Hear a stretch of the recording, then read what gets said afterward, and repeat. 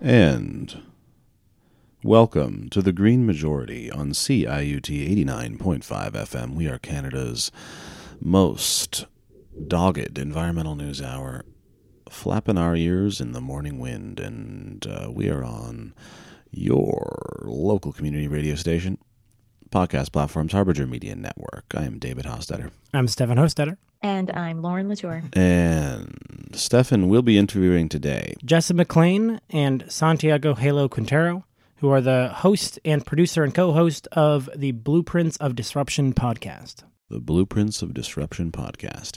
And you are talking about the supreme joy of the activism that one does. Yeah, well, and the need...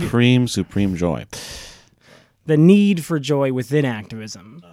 All right, and we're going to get into that interview in a few minutes here. First, we're going to mention a couple of news stories. Is that what we're doing right now, or does anybody have anything they would prefer to... Right in. Okay. So check this out.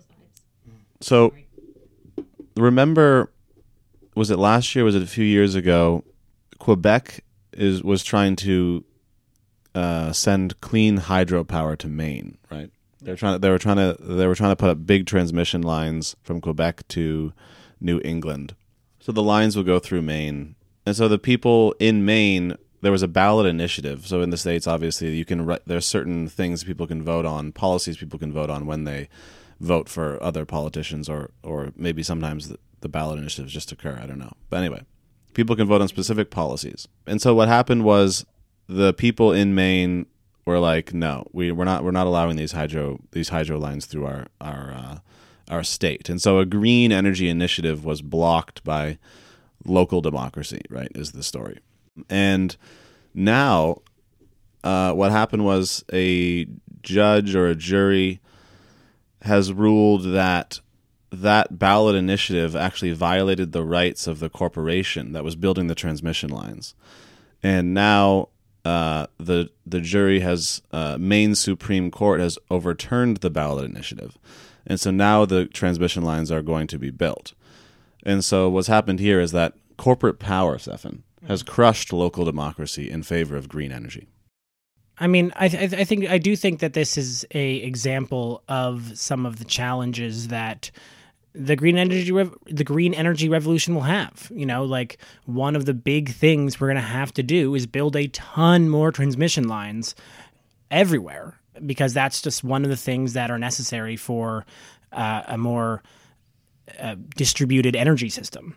Now, they don't have to necessarily be as huge as these ones, because these ones are trying to deliver hydropower, which is, you know, more of a hard path, less distributed, centralized energy system. But, you know, if we can't make the case for local communities to accept these kind of things, then that's going to be a challenge. And secondly, Chile has announced plans to nationalize their entire lithium industry. And this is a country that has far and away the largest lithium reserves in the world. Their potential trade value is close to $1 billion a year in U.S. Money from lithium in Chile. And currently, there are two large private corporations that are supplying companies like Tesla with lithium, but their contracts are going to expire in 2030 and then 2043. And so Chile is signaling that they are going to take control over their lithium reserves nationally as lithium becomes more and more important in the global minerals resource market. Okay, and I mean, this is kind of cool. Obviously, simply nationalizing an extractive industry doesn't guarantee that extractive industry is 100% going to act within the best interest of its peoples, especially its indigenous peoples. But that being said, this, to me, albeit I do need to do a little more reading, does seem like a cool and positive step forward, as it does, at least, like, literally just like this, like, one AP News headline is like, Chile's plan for state control in lithium dismays business. And basically anything that dismays business seems like a good idea to me, at least on the surface, because what that means is that theoretically, any revenue that is generated by this industry, as long as government is functioning properly, should theoretically be going back into public coffers and supporting public services and systems. So, I mean, again, I need to do some more reading, and then it's all contingent on how effectively or I don't know how much a government really is acting in sort of on behalf of its peoples, but this seems like a positive step forward. And this does seem like, I don't know, we always love to have examples to point to for nationalization of various energy systems. It's obviously something we talked about a lot a couple of weeks ago when we were going over the industry chapters in The End of This World. And it's a model that a lot of people advocate for within progressive spaces, within so-called Canada, obviously but always in ways that respect and uphold Indigenous sovereignty as well. So hopefully that is what is happening here in Chile. Again, I don't want to get too far ahead of myself before I do more reading, but maybe it's something we can circle back on in the coming weeks if we want to do more of a deep dive into, I don't know, examples of nationalization of energy systems. Or not energy systems, sorry, various industries. Yeah, for sure. And I mean, I think also when you talk about how we can try to make sure that the mining of these rare earth metals that are required for renewable energy does not mimic the truly terrible way that we currently mine for everything else, including these renewable energies, I think this has to be one of the conversations, right? Like, it is much, much, much easier for Chile as a country to ensure that it is taking care of its people. It's much more responsive to its people, than a Canadian company that is based in Toronto, that's on the TSX, coming in with their private industry into these small communities that are often run. So, I think from a standpoint of, will this much, much, much more likely be responsive to the desires of people who live in Chile versus what we currently have, or versus a private industry that is not even a company that's even based there? I gotta think it's got to be better. Whether or not it's perfect, different question. But there's just no way I would not trust the government of Chile to be better at this than, the mining conglomerates of the world. Yeah, 100%, to be conducting its behavior or its business, quote unquote, in a way that, yeah, like you said, is more respectful of the peoples who live in and around those extractive sites versus, a Canadian company going in, messing things up, and then leaving once we've had our way with the land. All right, now we're going to go to some music and come back with Stefan's interview with Jessa McLean and Santiago Halo Quintero, who are the host and producer and co-host of the Blueprints of Disruption podcast.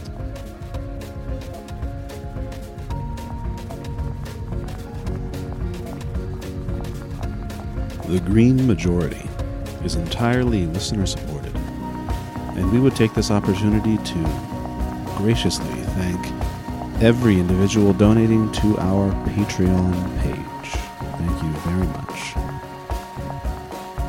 We are a proud member of the Harbinger Media Network, including other great shows like Left Turn Canada, Big Shiny Takes, and North Untapped. Thank you so much for listening.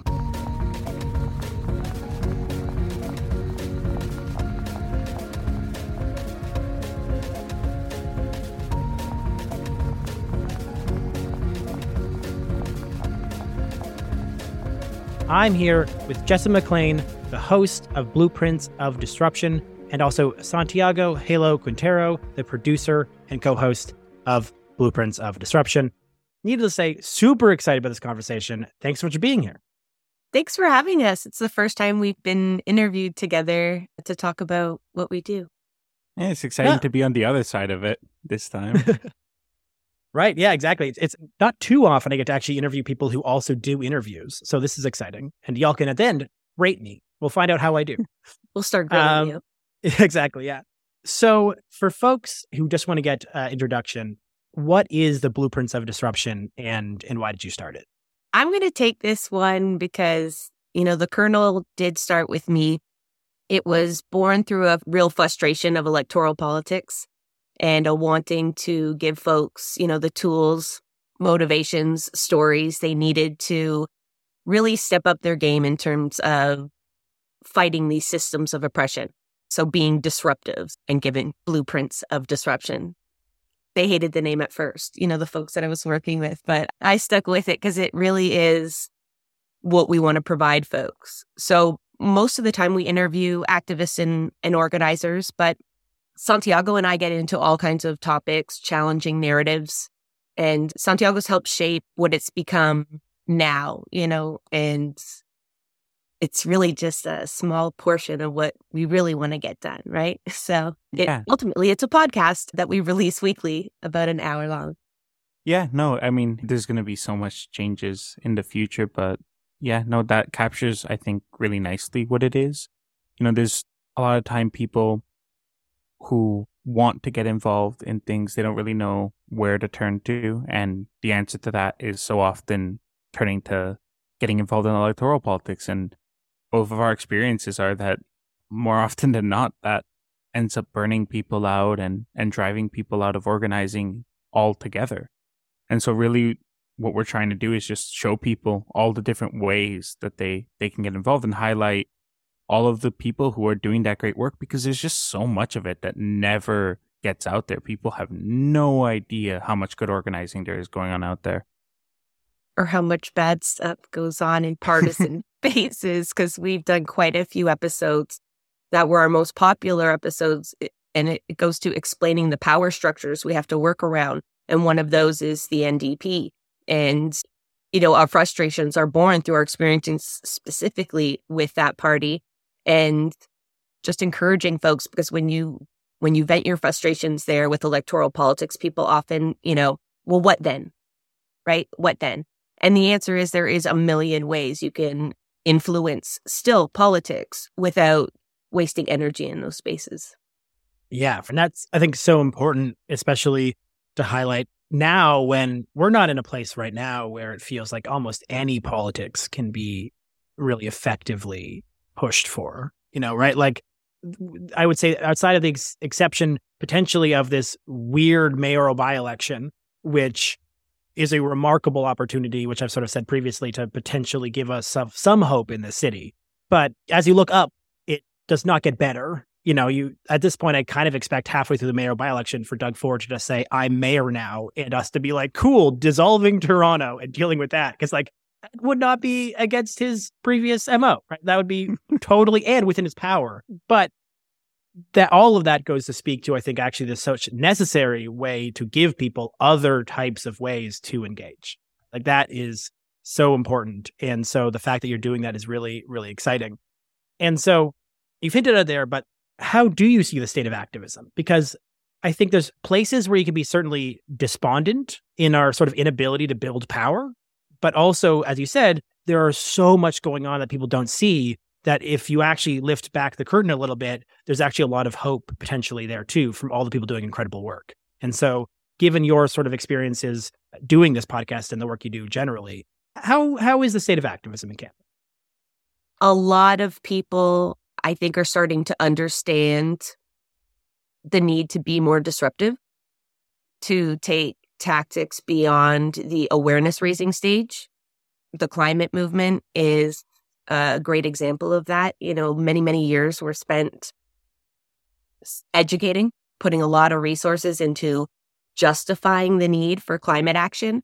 And I think we're seeing a shift there where not only is the clock ticking, so that's leading to it, but we've talked to so many alliances, climate, sex workers, non-unionized workers that have continually tried to go through political means and been completely stymied and wasted a lot of resources there. And they understand that action comes from when the authorities have to act, when capital needs to intervene, when they need to respond.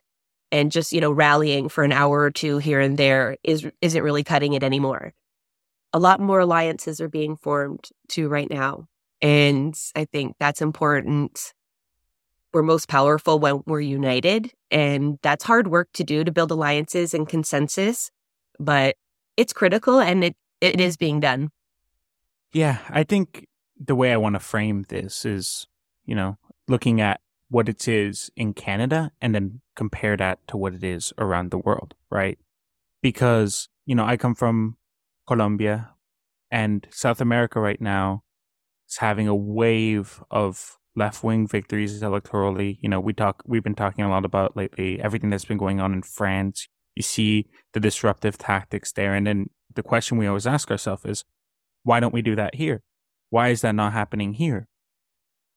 And we've had guests who have like joked about how like bad weather is enough to stop any protest in Canada. And a lot of the time that's accurate. And I think that a big part of that for me comes from a certain de-radicalization that happens when you look at electoral spaces as the only viable way for change, right? Because, when an election comes around, and we're in that right now here in Toronto, right? Like we have, and people are getting excited, and it's like, oh, maybe something can change. And then, what happens when you lose? Because we lose more often than we win.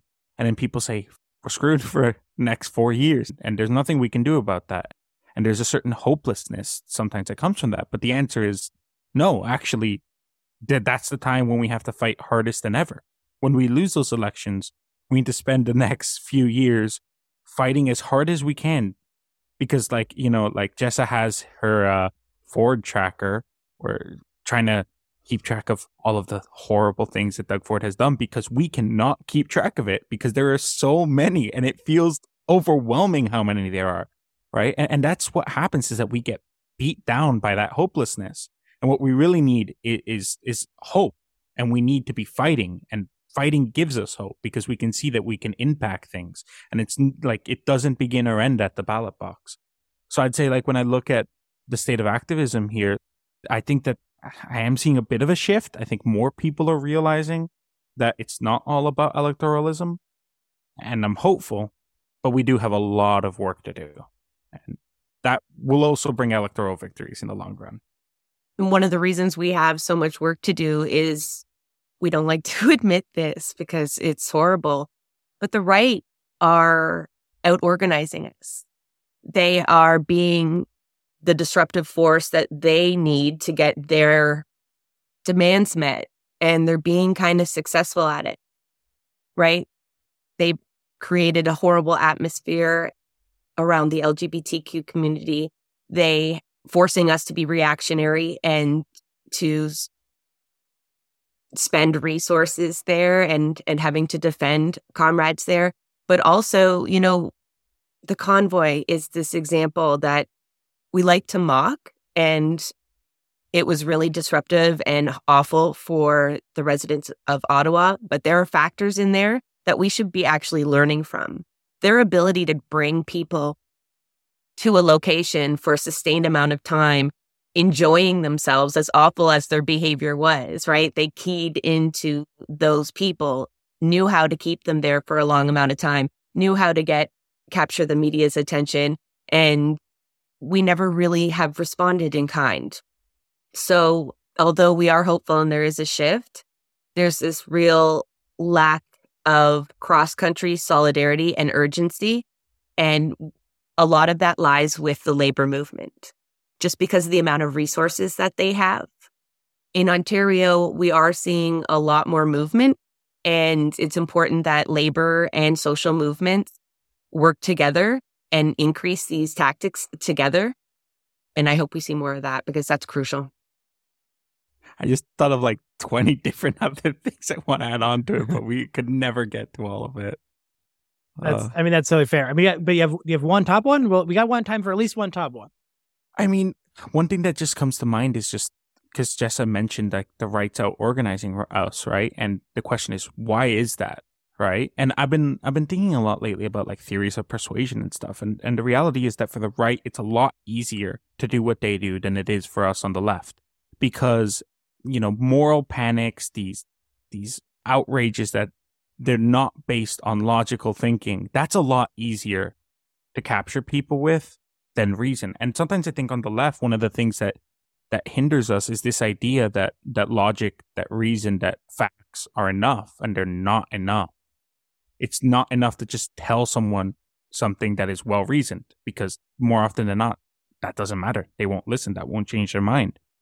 And so I think what we really have started to lose a lot quicker in these last 3 years is, how do we actually reach people? Because we're losing that battle, and you're seeing young people go more to the right than at such an alarming rate, and that has to do with those moral panics. And also, I just want to mention agriculture because, like, we have no real organizing. Well, there is some, but like, there's a big disconnect in terms of rural Canada versus urban Canada when it comes to organizing. And that's something, bringing it back to Latin America, it's very different there. Those movements are built out of the rural areas. So it's also, and I don't have the answer there for what we can do different. I'm trying to figure that out. But that is something that we need to be thinking about, is how to connect people from various parts of the country. Oh, yeah, for sure. And I think I also have like these 6 different thoughts I sort of want to connect there. Like the first is that interesting point you made about the up and down. I mean, something that I've over my career tried to deal with was just sort of the up and down, even of organizing when it looks like it's all up to an event. Like the wave of new people coming in, and then you do an event and then you don't do anything for 6 months. And where those people go, how do you maintain those community connections? And they just doesn't seem to happen, right? Like you got this wave of volunteers, and then after that, volunteers end up feel like more of a nuisance than a support, because you can't manage all of them. And without a more effective strategy to maintain people's existence, and like I think ultimately that comes down to an institutionalization of activism versus maybe what is more a natural community of activists. Like I've seen it time and time again. We get this huge swath of people out, and the next day it's as if they don't exist. And it's like, how do you maintain any of that consistency? And that ties into some of the other stuff you're talking about how hard it is to galvanize people. Because like if you don't have that, and then you also don't have a North Star, right? Like we don't have a really strong vision for anyone to get behind. And so without a community of people and without a vision for people, no wonder we're not doing stuff. And then if you add the third point that I think is also important, which is that it's so much easier to break stuff than build stuff. It's way, way easier to break the education system and say, look, it's broken, than to build an effective actual system and then defend it. We're sort of tied on these 3 different places, and all of them end up sort of falling down into a place where, yeah, it does feel like we're not successfully building a movement as strong as some of these other places are. And I also lack answers to those questions, which does bring me to my next question, which is, have you found any answers? Like in your conversations with activists that you've been talking to, have you found anything that you do think would be useful to share, with the broader community of people who maybe see these challenges that we've just articulated and want to do something different? For sure. Every episode, we find answers, but also a slew of questions. One thing to your comment about volunteers and capturing it and dealing with that influx, I thought of Tim Ellis immediately. And there's a lot of practical lessons in terms of skills that you could have, or automated programs that are free that we can use that actually will allow 1 or 2 people to appear to do the work of many. It makes me think of the kind of ghost accounts around the Toronto mayoral race, where folks can't believe that it possibly could be someone grassroots putting them together. But it's incredible the skills that are out there, and sharing those skills with one another is critical, because we can't actually pay one another to have a revolution, right? We all have to have certain sets of skills and be able to employ them when needed. So sharing that and creating networks that can do that are important. But I mean, the lessons don't stop there. Camaraderie is really important. Santiago, what do you call it? Putting the social back in socialism. That's like my slogan. We often are like, work, right? There's so many fires to put out. There are so many things to plan. And don't worry, there's so many things that we get to break too. We don't have to always be building. There's some things that gotta go. But that is draining work. It's exhausting to do activism, organizing, to be fighting. And the need to build into your organizing things that are just joyful or celebratory. The folks at Acorn, and again, Tim Ellis and the folks at Land Back all kind of taught us those lessons, as well as when we examined South American movements. Santiago likes to talk about this a lot. I feel like I stole his train of thought. I'm sorry, brother. No, but I mean, there's still like so many more things in terms of just the lessons. And yeah, like mean, the big one there is definitely just community building as an aspect of that, right? Is that like you had to first bring people together and connect people. And that seems like an obvious thing, but I feel like we forget that, you know? And through also just seeing what's successful in other places, like I mean, one is just, it takes a while, right? Like it takes time to build stuff, and you have to be intentional with it. First thing that comes to mind is just the power that pizza and cigarettes have at protests. But that is a serious thing, you know, like I've been at protests that have pizza, and I've been at protests that don't have pizzas, and the one that have pizzas are more successful. That's just the way it is, you know, because every university organizer knows that. Yeah. And like, I think about like protests gone wrong. Like I think of like Division 14 and how like after getting like pepper sprayed and like beat up and stuff, like, you know, you walk away and like everyone goes to a park and sits there and talks about what happens and shares beer, and, you know, and like that brings people together, you know, like it took something that felt quite awful at the time and made it just a little bit better. And that's the thing, is that those human elements need to be centered in our organizing, right? We're people, and it's hard, and we get burnt out, and, you know, especially, you know, when you're losing more battles than you win, like how are you supposed to keep hopeful when it's easier to give up? People. The answer to like 99% of things is just people, right? So building those connections, nurturing those connections, that's what it takes to be successful. And you see it when you look at movements that have been successful around the world. They all have that in common. I'm sure there's a lot more, but oh, there are, if you don't mind. An important one for me is that a disproportionate amount of marginalized people are doing the heavy lifting. Oh, yeah. And incredible work.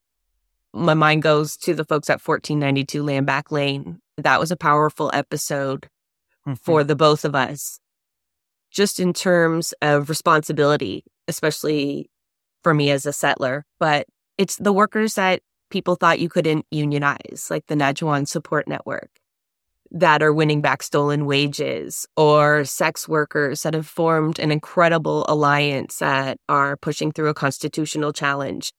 Folks that are literally fighting daily to survive are putting in all of that extra work to completely save all of us, our water, our rights, our planet, everything, our future. And it's completely unfair. So, you know, part of our show is demonstrating that there are so many moments of resistance out there that you will not see. You know, the revolution will not be televised, but it will be podcasted.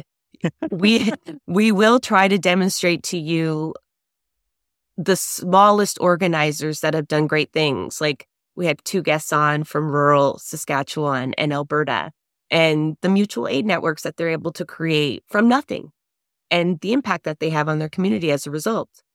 And it's encouraging to see just how much is going on out there, you know, but people don't know where to start, right? Everyone knows there's a problem, but it's like, what do I do? What do I focus on? So thankfully, there's other people out there that are hyper-focused on specific issues so that Santiago and I can right now just help share those stories and have folks learn those lessons alongside of us.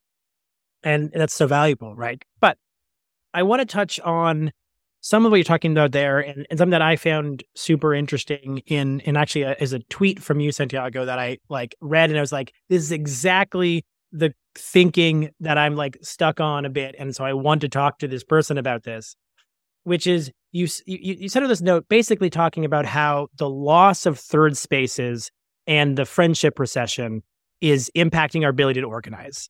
And I think that this goes totally underappreciated.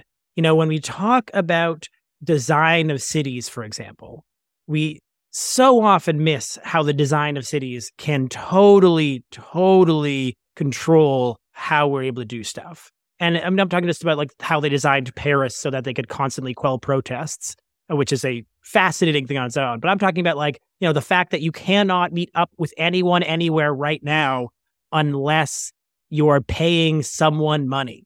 But yeah, so like, can you explain what you meant by that first concept of like, why is the loss of, third spaces and the Friends of Recession so damaging to activism? And then what can we do about it? Yeah, absolutely.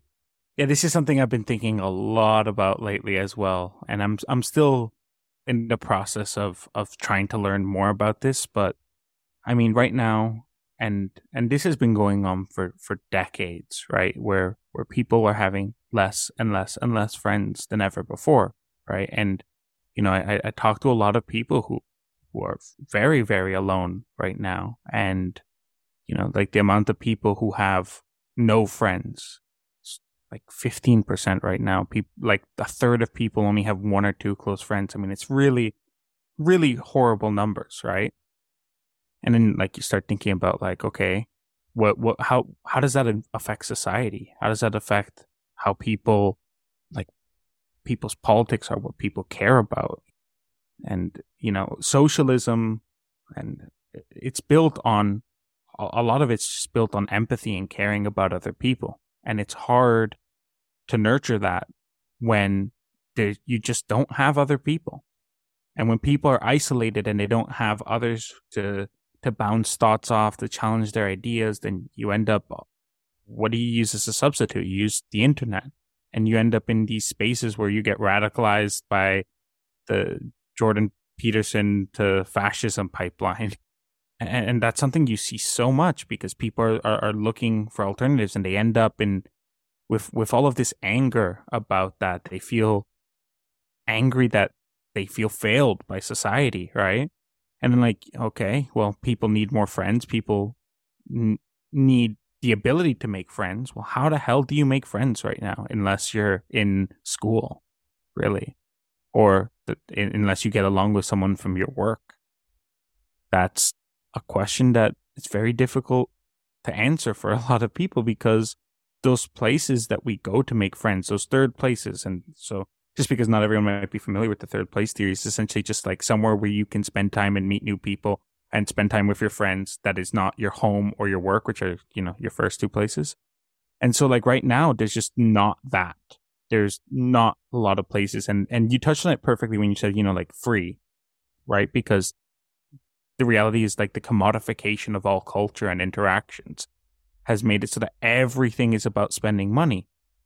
And so like, I'm not somebody who has a lot of money. I live in Toronto, and, whenever I'm hanging out with my friends, it's like, where the hell do we go out? What do we do? I don't know. We stay at home. We cook because we don't have money to go out to places, and there's not places for us to do that.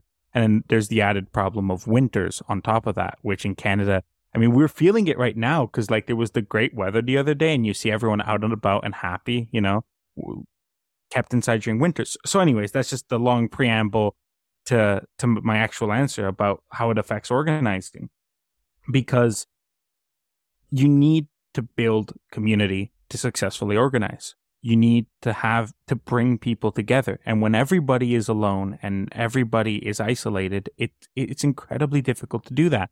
And then you can say, well, the internet connects people, but if everybody is in their echo chambers, no, it doesn't. No, it doesn't actually connect you to people. And so the reality is that that's not a place to successfully organize a large group of people. And another part of this is just also just like culture in successful organizing. I mentioned a bit of it earlier when I was talking about pizza, but like food, music, joyful celebration of things, like that is a really, really important part of organizing. And the places, like I come from a music background, right? I studied music originally before I went into journalism, and the time that I've been in Toronto playing music, all of the places I've played at have closed. Like pretty much every place I've ever played at is no longer exists, right? And that does impact a lot more than what people think it does. It's not so surface level as just like mere entertainment, It's places where people come together and form connections with others. And so how do we organize in that time? I don't have the answer for how necessarily. I know that it's a problem, but I don't necessarily know how to get us out of that problem immediately, other than we have to go and actually start cultivating those spaces and creating those opportunities. And how to do that, that's a bigger question than what that's above my pay grade. Communities are meant to be organic, but you do have to put effort into creating the right spaces, the right environment for relationships to cultivate. And even things like mutual aid that can show communities the need and benefits of looking after one another. Because the loss of these third spaces is by design.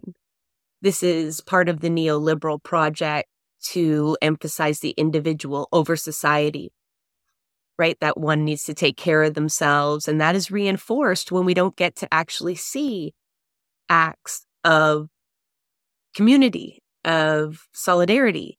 And so sometimes the most transformative things are simply getting together with people in your neighborhood, finding out with one thing that folks need and trying to deliver it, or creating a moment of resistance together and it growing from there.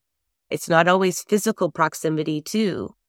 Quite often we organize in ways that we silo one another. We task things off and we don't work as cohesively as we should. And, you know, Santiago and I, we hooked up last night on a phone call to talk about the interview, and we really spent a lot of time on this question 4, just because it really just opened up a whole other part of a discussion on why does the system do this? Why are we losing these spaces? And yeah, you have to acknowledge too that some people don't even have those two spaces.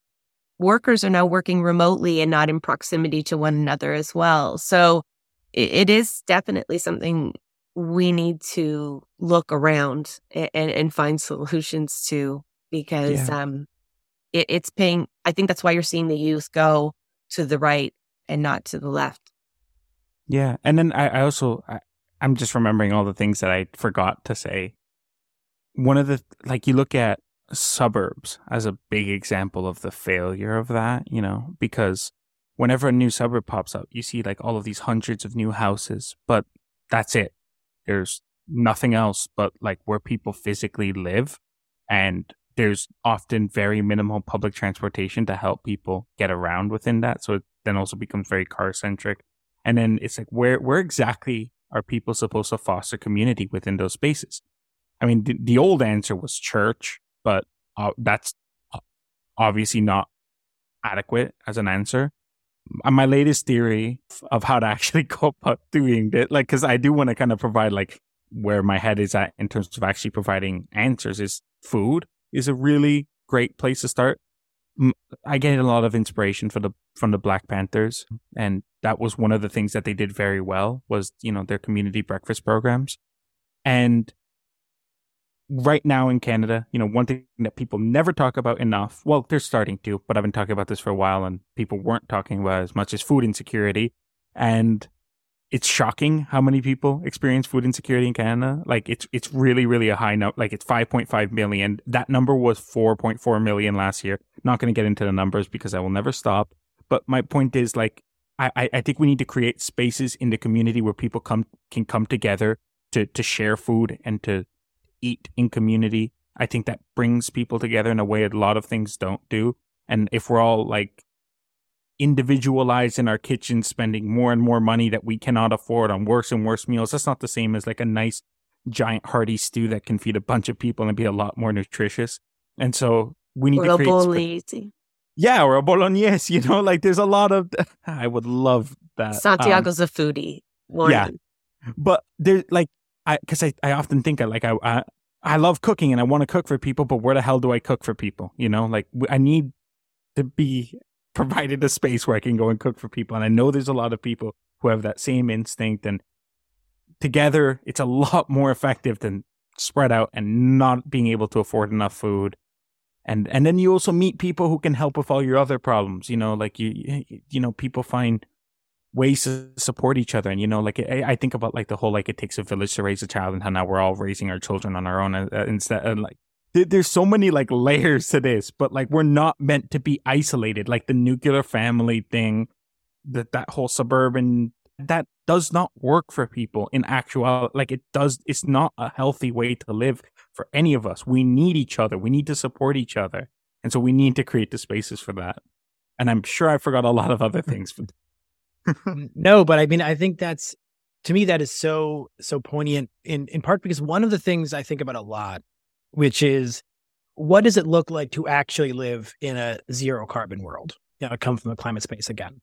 And the only version of this that I can imagine feeling abundant and positive is one that relies on community. Like when you fall back to some of the solutions that exist, other than some of the technocratic, like, sure, we need to expand a lot of green energy and we need to build a lot of transmission lines. That's true. But when you think about what it looks like to, consume less, how does that feel abundant? It feels abundant because you are sharing your hammer or your tools with other people. You are sharing, your meals in communal spaces. You are sharing your experience with others. All of those things suddenly dramatically reduce the need to individually consume because everyone doesn't need to own everything. And yet it's more fun. There's a reason why Raptor Square becomes the most bumpin' place. That's a terrible viewing experience. You cannot tell me that you would prefer to stand alone in a cold outdoor space to stare at a big screen. The only reason you're doing that is because community is there. That's the only benefit. And it's free. Again, it's like those are the things, right? Like, and so we see the things that people will gravitate to when they're given the opportunity. And it is community, right? Like time and time again, it to me, it so obviously shows the drive that actually makes something feel worth it for people, that where people actually want, it's not that people hate each other, right? Like there's just nothing that society shows that really proves that. Like, sure, individuals, you might find people annoying, yada, yada, but like we time and time again will come together to be with people even across difference for certain experiences. And we're all cool with that. Like that's because we want these shared experiences because that's something we value.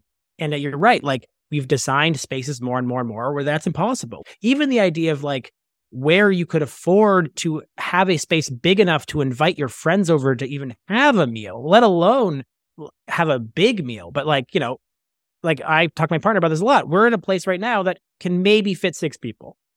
So like we can invite 2 sets, like 4 friends over for dinner. And like, that's a lovely experience. And I love those times we have, but that's not 10, 12, 15. It's not. You want a party. I mean, to do these sort of things at scale, right? Like you need space and there is no real space, and increasingly there's less and less space. And the more expensive we allow the city to become, the more expensive these spaces will become, unless we find some way to effectively expropriate some spaces or use spaces in a fundamentally different way. And we're not doing that, which does bring me to this sort of second to last question, which is about joy, because I think ultimately, A, this has been something, again, I've been thinking about a lot. And B, also, it sort of comes back to a couple of the different pieces that you've been talking about, right? Like it comes back to how do you build community by creating joyful spaces? And so how do you see the role of joy within sort of social change and social movements? Well, let me start by explaining again, another reason is so important, right? Part of times that have been successful in terms of working class consciousness, heightened working class consciousness, right, are when times are most devastating economically, materially, right? People tend to react in the way that we need them to, which is together and against capital in the worst times. That's a really hard time to fight through. So bringing joy to people sometimes is literally just the lifeblood to fight another day, right? A reminder why you're fighting, who you're fighting for, that you have people with you, but also a release from this difficult task, right? Of fighting systems that seem impossible. And every time we talk about really successful moments or movements, they've come with little stories of singing, drums, cultural events that are incorporated into the work. The Palestinian Youth Movement is a great example. It's not all, typical activism. There's a lot of work for those folks to do, and it is urgent and it is draining, and they make time for purely cultural food, film, it's important.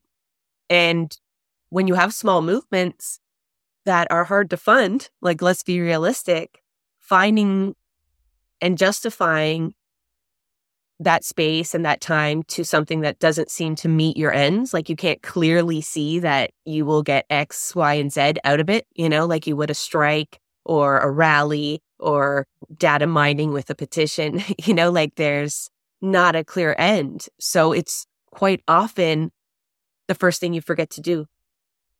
Or there is resistance amongst people who have a real urgency to not spend time doing the stuff that incorporates joy.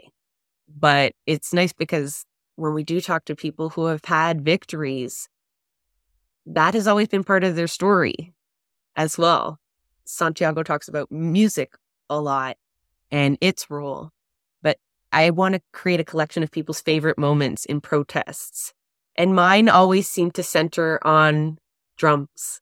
Whenever I see a line of drums come out at an action, I get really hyped up. My senses love it. The smell of sage also. And, just having moments here and there just allow us to kind of bring the humanity out of this really hard work. One aspect I also want to touch on is the opposite, I guess, which is burnout. And that's a big part of organizing for a lot of us, me and Jess, we both have ADHD. There's a lot of people in organizing who are neurodivergent, and I've been there a lot of times where it's like I just want to do as much as I possibly can, and I try and do as much as I possibly can, and then I burn out, and then I end up not able to do as much as I wanted, right? And that's the reality, and that's heightened by just the focus on just doing the work. And this, I run into it a lot where there's this idea that like all these things that are not the work, quote unquote, is a waste of resources and a waste of time. But it's really the stuff that gives you the energy to keep going a lot of the time. Like joy is an essential thing that fills us up and allows us, it reminds us, what are we fighting for? Because what the hell are we fighting for? That is the goal at the end of the day, right? Like we're trying to build a world where that's possible for people, where we can come together and share experiences and we're not left behind and we're not struggling. And that reminds us of that. It's just like, I cannot emphasize enough how important it is. And you look around the world, again, like I know I've mentioned this before, but like there's countless examples of that, like I think of like in Lebanon when like there is a cult. I'm part Lebanese, by the way. So there's a culture in Lebanon of DJs and protests, like they throw raves at protests. It's an incredible thing. That's it. We're going. Or in France, like, you see the people like on the streetcar tracks, they have like barbecues, and like, I'm like, that looks so cool. I just want to, like I want to be a part of that. That like, reminds me of like, we shouldn't have mocked the hot tub. I said this to you yesterday, it was obnoxious and we get it, like, again, the people of Ottawa, I'm sorry. But you get it? They were having fun. They were hanging out. It wasn't so much of a chore when if you thought of occupying Ottawa in the middle of winter, wouldn't, like, how do you convince people? But sometimes it's those small things. I just want to tell one little story to give you an example of how it doesn't have to be a big thing. You don't have to figure out how you can get everyone together. Occasionally, one of our former guests and a good friend, Lulu, sends me cards with stickers in it and with a really kind message around taking care of myself in the fight and appreciating having someone in the fight. And the fuel those little cards get. When I see that in the mail she puts stickers all over it. She knows we're kids at heart. We're both autistic, and nothing drives me more sometimes. Honestly, it's that very small thought and the postage cost, and that can really help.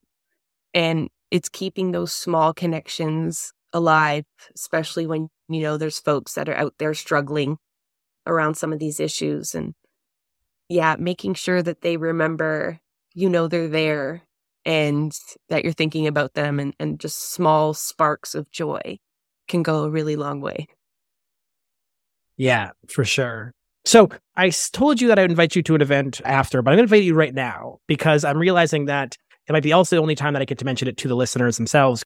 So I'll invite the two of you, as well as pitching everybody else, that on May 18th, around this concept of joy, we at the Green Majority are putting together an event around imagining a joyful Toronto. And it's going to have music, it's going to have artists there, and community organizations also all there. And we're just going to have a really fun night while also hopefully giving people a chance to envision what a Toronto that they could be happy and joyful in, rather than sort of the sadness that seems to be permeating our city right now. So if the two of you would very much like to join, I'll send you the information, but also anyone who's listening to the show, I will include the link to tune in, which is the name of the event, and the podcast link as well. So I hope you both can make it. And also, joy. It's a nice thing. It's a good thing. That's such a great idea, because quite often we are looking at this Toronto mayoral race with a really kind of negative lens because of the narratives that are being pushed out there by the, front runners. And to frame what you want from that perspective of what will bring joy rather than what will, bring safety to transit, which is what seems to be the pinnacle there. And yeah, I can just see Santiago smiling. I know if he's got the time, I think he's going to be there. Plus, we all need joy. That sounds like exactly the kind of thing I want to go to. Like that, like there is no pretending to like it. No, that sounds absolutely like a blast. I'm 100% here for that. Amazing. Well, so folks want to meet anyone from our podcast or perhaps yours, they can come to that event. But if folks want to listen to your podcast, how can they do it? Oh, we're everywhere. So most folks listen to us on Apple. We apologize. We're also on Spotify, Google, all the pod catchers. And we also try to post most of our content on YouTube, when Santiago lets me put the camera on. And, we're on all the social media as well. You can find us on Twitter, Instagram, Facebook. I have fun on TikTok, but yeah. Amazing. Well, thank you so much. This has been Jessa McLean, the host of Blueprints of Disruption, and Santiago Halo Quintero, the producer and co-host of Blueprints of Disruption. Thank you both so much for being here, and see you May 18th. Thank See you you. then. Thanks for having us. That was fun.